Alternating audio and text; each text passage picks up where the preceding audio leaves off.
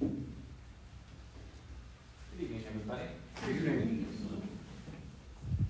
We good? Oh, it got real loud for a second. It's good to be with you. I was just saying it's a weird thing. So last week, as you guys know, our family was bitten by the COVID bug again. We're all good, so let's breathe safe. Everybody's good in here. But yeah, it meant that at the last minute, we had to make a big change to how our service was going to operate. And Garrett and Paul stepped up to help lead a contemplative service and a worship service for us. And that was really awesome of them. I'm really grateful for them and their work. And it was also really good for me. My daughter is running slides, and she's already mad at me because I'm off the script. I haven't even started the script, hon. I can ramble before we start. Anyways, the point that I was getting at is that the good thing was that I had prepped a whole service for last week and a whole sermon for last week. And then since we pushed off, it was let's, it's in the bag now. We're good. And this didn't occur to me until this morning. It was yeah, but you have to read a thing that you wrote 11 or 12 days ago. Do you even remember any of that or what you were talking about? And I was would have been helpful to read that this morning. But I did, and I feel just as excited about going through tonight's message as I did before, but it's going to be, I haven't stood up in front of y'all and read something in a while, so I feel a little rusty. But anyways, we're going to begin at the top. You ready? Yes. Good, excellent. All right, good evening. First words in here. Good evening.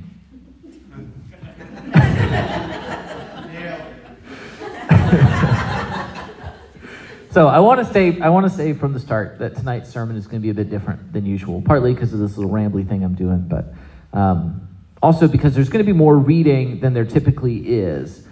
And although I'm going to do my best to keep this whole thing interesting, we're not going to have the kind of centering metaphor or the centering illustration that we typically have during one of our sermons.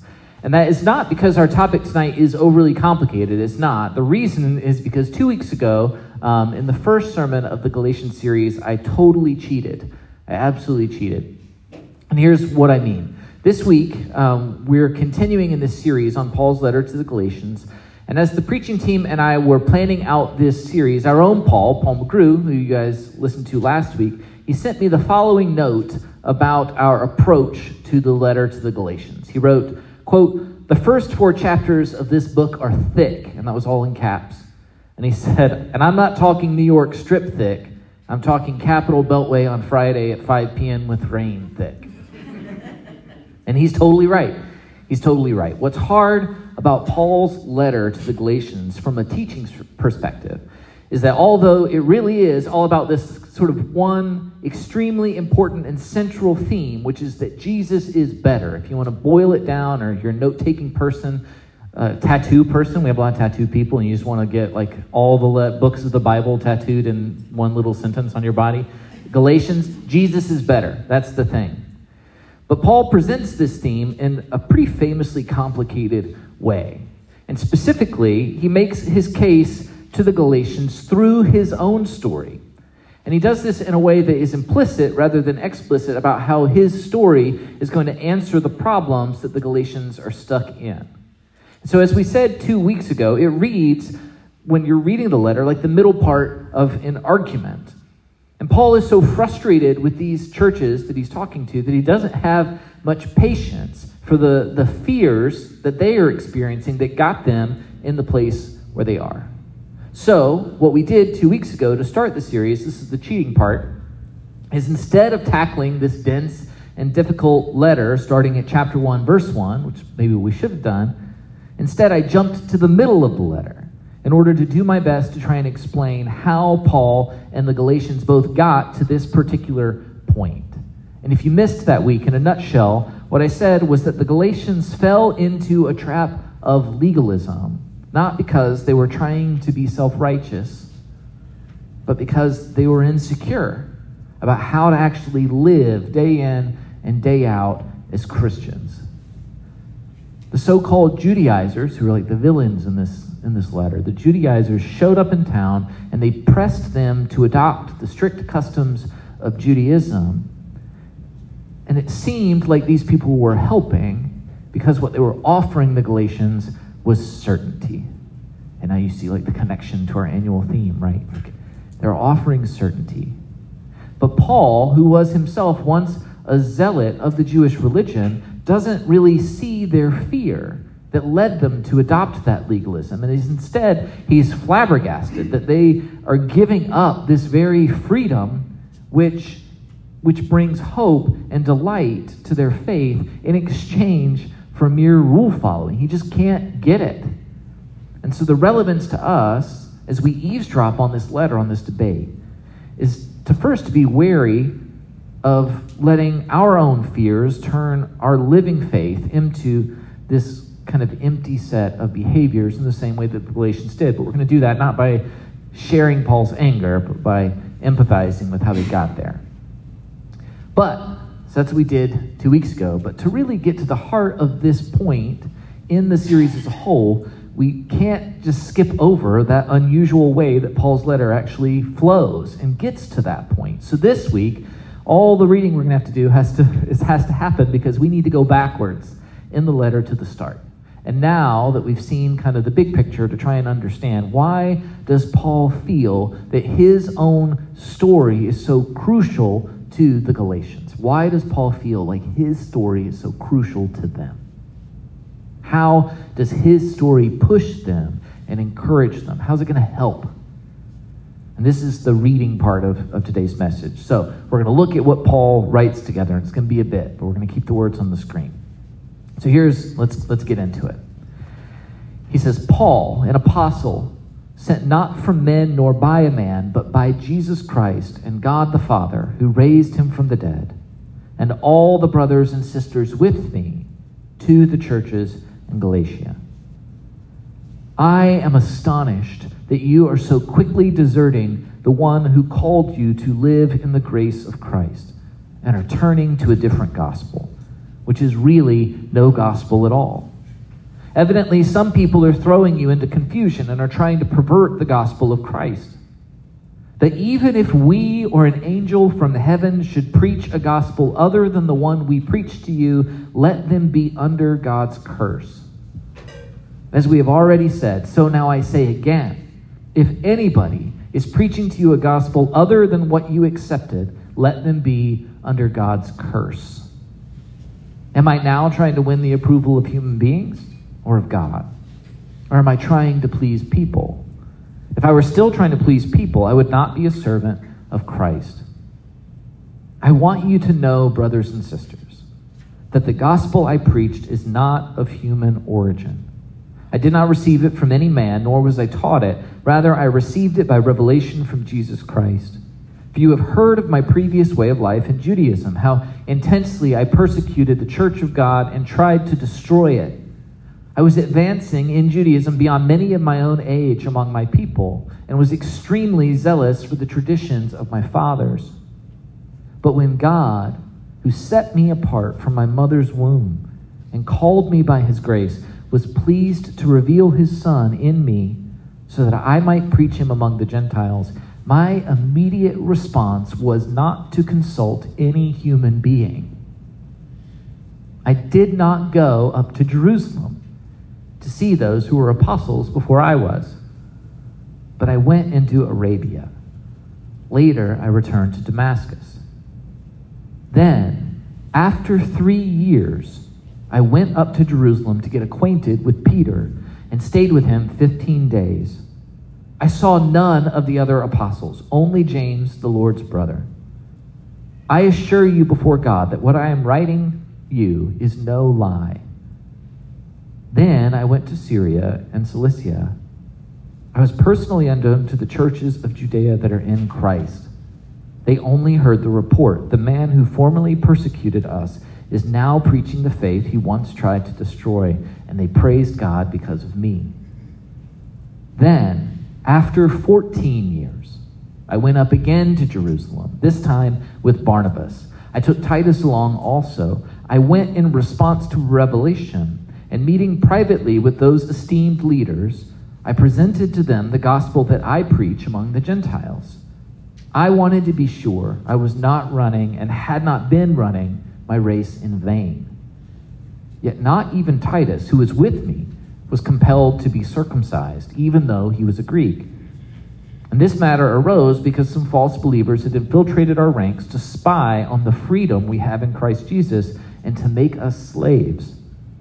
We did not give in to them for a moment, so that the truth of the gospel might be preserved for you.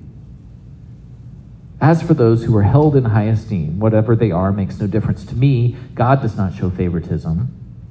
They added nothing to my message. On the contrary, they recognized that I had been entrusted with the task of preaching the gospel to the uncircumcised, just as Peter had been to the circumcised. For God, who is at work in Peter as an apostle to the circumcised, was also at work in me as an apostle to the Gentiles. All I asked was that we should continue to remember the poor, the very thing I had been eager to do all along. We're really rolling and reading. I promise, it's only a little bit more. I'm getting particularly Meredith is looking at me and laughing, and so I'm trying to figure out what her eyes are doing. All right, back to it. So, when Peter came to Antioch, I opposed him to his face, because he stood condemned. For before certain men came from James, he used to eat with the Gentiles, but when these other men arrived, Peter began to draw back and separate himself from the Gentiles because he was afraid of those who belonged to the circumcision group. The other Jews joined him in his hypocrisy, so that by their hypocrisy even Barnabas was led astray. And when I saw that they were not acting in line with the truth of the gospel, I said to Peter in front of them all, "You are a Jew, yet you live like a Gentile and not like a Jew. How is it then that you force Gentiles to follow Jewish customs? We who are Jews by birth and not sinful Gentiles know that a person is not justified by the works of the law, but by faith in Jesus Christ. So we too have put our faith in Christ Jesus, that we may be justified by faith in Christ and not by the works of the law, because by the works of the law no one will be justified." End of reading.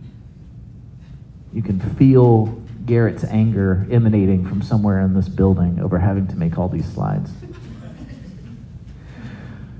Whew, thick, right, Paul? So, what's going on here? How does this help the Galatian Christians? What can it say to us?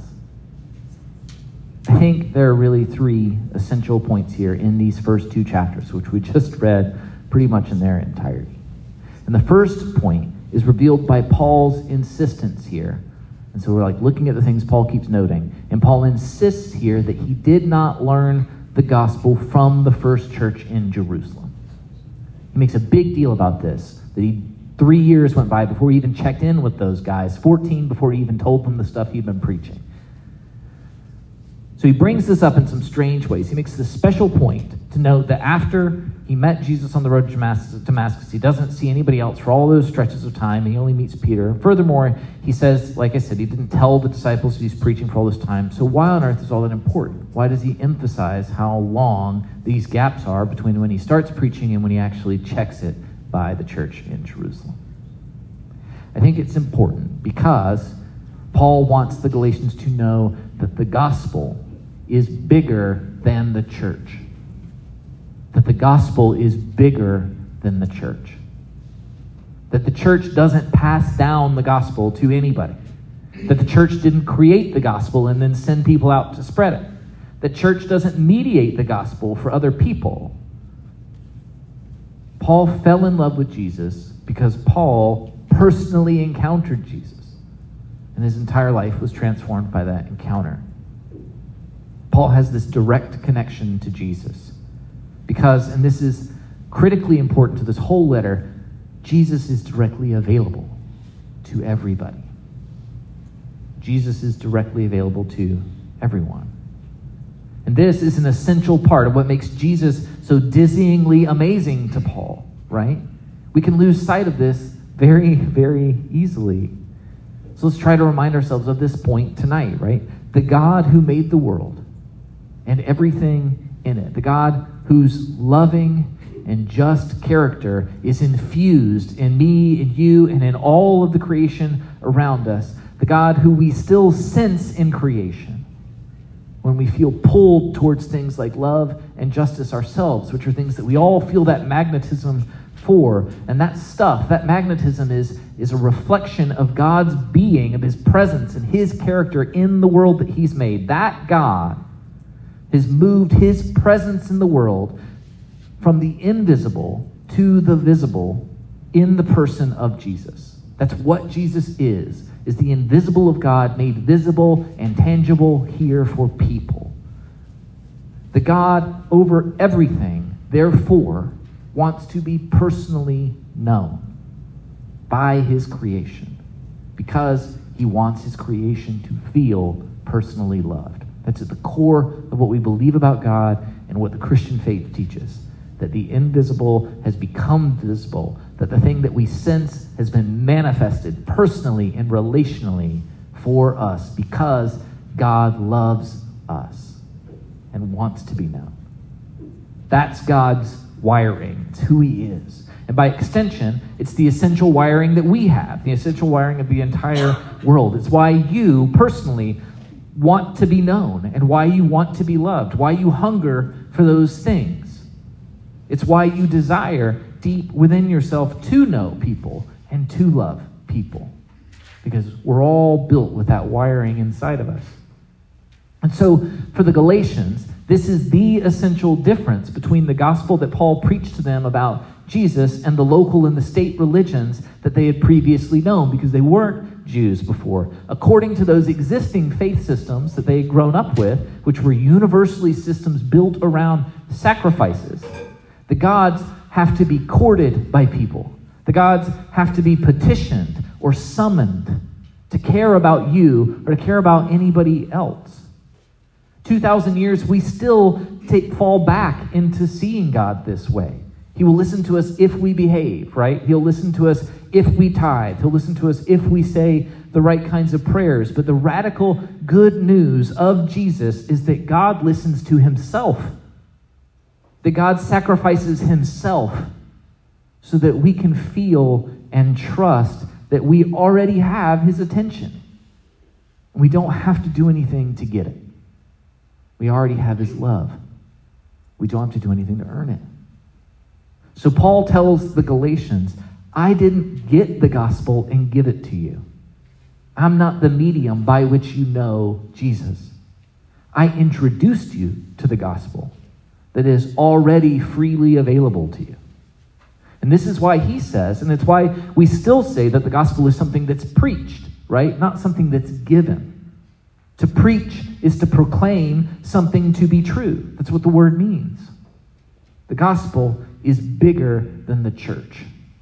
So do not turn what you have direct access to, the God who has gone to unimaginable lengths to be directly accessible to you, into another religious system. Don't let anybody tell you that they hold the keys to God, because Jesus alone is the key. He is the way, and you can follow him and know him personally and immediately. So why does Paul go to Jerusalem at all? So his point is, I didn't need to mediate this through the church to share it to you. I'm just telling you what I've learned so that you can learn it too. Why does he go to Jerusalem ever? And furthermore, why should the Galatians continue to care about anything Paul has to say, right? If his whole job was just to introduce them to the gospel and he did it, then he can check out, right? Like, no more need. So why Jerusalem? Why Paul? Well, this version of the gospel feels perhaps dangerously individualistic, right? If you think that all the way through. Let's look at the problem before we look at the solution. The temptation we face with unmediated access to Jesus, the temptation you face, is to turn what should be an outward-facing life into an inward-facing one. You already know what that looks like, because I'm confident that each and every person here tonight who identifies as a Christian has felt the pull of that kind of internal-looking, inward-looking faith. Most of us here at this small and pretty unconventional church are here because we're wary of a lot of the Christians that we know. Although ecumenism, fun word of the night, although ecumenism, or the belief and pursuit of a single church united beyond denominational and stylistic differences, although ecumenism is a core part of Revolution's identity, We have all seen and experienced things in American Christianity that feel unhealthy to us, that feel even unholy to us. Sometimes that's a love for politics, right? Which seems at odds with Jesus' life and his teaching. And sometimes that's the pursuit of numerical or financial growth above any real commitment to community or to generosity. And sometimes that's just the classic tendency in churches to be more hateful and judgmental than they are loving and gracious. But when we encounter these things, we often feel we have to make this choice. Do I tie my trust in Jesus to an institution that I can't support and then give up that faith? Or do I give up the institution and follow Jesus on my own? Many of you have probably wrestled with some version of that choice. In our culture right now, we're calling this dilemma and the resulting work of disentangling our faith from the traditions of the church, which has made it hard for us to believe sometimes. We're calling that word deconstruction, right? And it's not a word that gets a lot of positive press, at least in Christian communities these days. But as I've said before, I want our church to be a safe place for exactly that kind of work. Because I think that this process is ultimately going to lead to a healthier faith and to a healthier church than we can even imagine. And the reason that I think that is because a sincere pursuit of Jesus will bring you back to people. A sincere pursuit of Jesus will bring you back to people. And I think this is Paul's second point here, that the gospel inevitably creates the church. The gospel is bigger than the church, but the gospel inevitably creates the church. And so I think Paul goes back to Jerusalem after 14 years, he says, because he says, right, he wanted to be sure he was not running and had not been running his race in vain. It takes him 14 years, but eventually, his pursuit of Christ and the good news that Christ embodies leads him to wonder, is what I am saying also what the disciples are saying? Are we on the same page as two separate groups of people who both say that we follow the same guy? Do they see me as being on the same page as them? Is probably something he's a little anxious about. We can certainly sense, I think, his fear about this. And we can feel it ourselves, I think, when we think about the church as a whole, but there's simply no escaping that Jesus intends for us to be one. It's what he prays for us. Claire read that earlier at the beginning of the service from John 17. His prayer is for us to be one. And more importantly, it's inescapable to be one if we're truly following after him, because he is one. Whenever I'm asked to officiate a wedding, I always give some version of the same sermon. And the reason isn't only because I am too lazy to write new sermons for every single wedding, although that is a piece of it, right? But the reason is also because there's one bit of advice above all others that I want two separate people who are pledging to spend the rest of their lives together to know. And that is the importance of actively chasing the same thing separately. The importance of actively chasing the same thing separately. The thing that glues a marriage together can't be commitment to the other person. That will never, ever work. Because the commitment's going to wane, right? As the big and the little ways that two people can hurt each other stack up. But if each of you separately stay committed to your relationship with Jesus, then it's that pursuit that's going to draw you together. In the same way that two lines that are aiming at a single point, right, are eventually going to converge with one another. He is singular. And so pursuing him, even separately, is going to draw you closer together. Paul says that his own race, his own pursuit, has drawn him to Jerusalem in faith that he will find another church there that's aiming at the same point that he's been aiming at all this time. And in finding them, this is the key part. He says, the truth of the gospel might be preserved. The truth of the gospel might be preserved. When our own pursuit of Jesus leads us into a faith community of other people following Jesus too, not only do we gain reassurance, right, that what we are following is real, which is one of the great benefits of being in a church. Like, I'm not alone in what I'm doing. We gain company in working towards our mission. And so I think the opportunity that deconstruction, to go back to that point, the opportunity deconstruction presents for the church is this fresh discovery that there is, underneath all of our religion, a real and a singular and a living and a hope-bringing faith. And we will only find that faith if we are chasing after Jesus. So what then is the church? If it isn't the organization setting the rules from the top down, but instead it's the result of individual people chasing Jesus from the bottom up, as you might think of it, then what is it for? What's its goal? The third thing that Paul wants the Galatians to understand is that the church is called to live the gospel. The church is called to live the gospel. We see this in his story, I think, about challenging Peter, who is the most famous follower of the living Jesus and the first leader of the Christian church. Pretty important guy. Peter behaves hypocritically when he visits the church at Antioch by rejecting the Gentiles' food when other Jews are around. And so Paul calls him out on doing that. But Paul does this, and it's important, not just to embarrass Peter or to glorify himself as somebody who's more righteous than Peter. He does it because the church is a body of believers in the gospel, and the gospel is the free gift of an intimate and unmediated relationship with God. Peter has, for this one moment, fallen back from that truth about what the gospel is into the temptation to replace that living relationship with a static one, with a set of rules he can follow. But Paul, who is a living friend to Peter, uses their relationship to remind Peter of grace, to remind Peter of that free gift and that free access that he has. Similarly, Paul is saying to the Galatians, you are currently trading freedom. You're trading freedom for the law, and you don't have to do that. I know that you're afraid. I know that you feel uncertain, but we can encourage one another.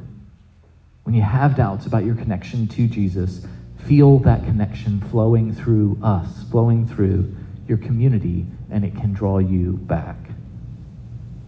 So to go back to that wedding sermon, right? The point I'm hoping to get across to any couple is not that they don't have to love one another or commit to each other. Those are important.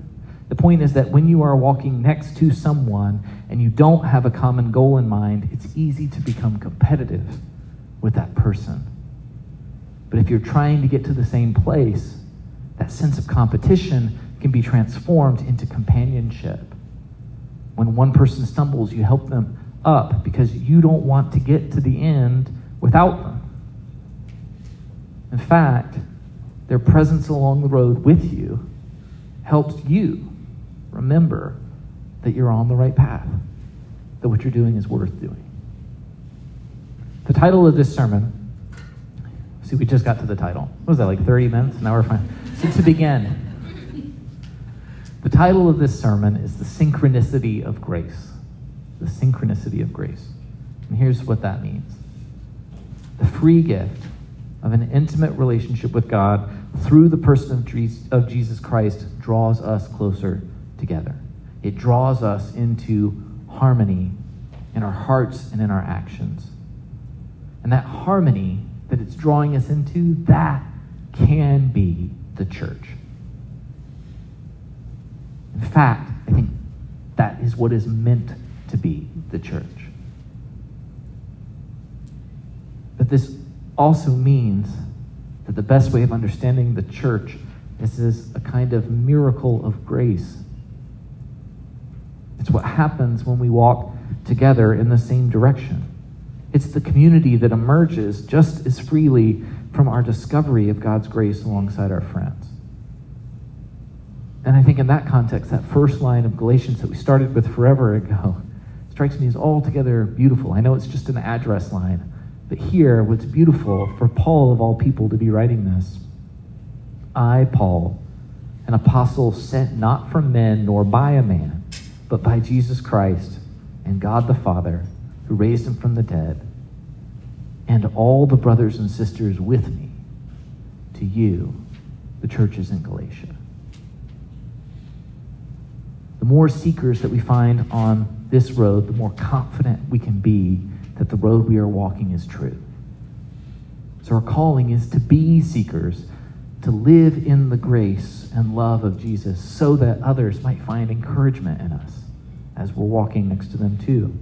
And so that's our challenge tonight.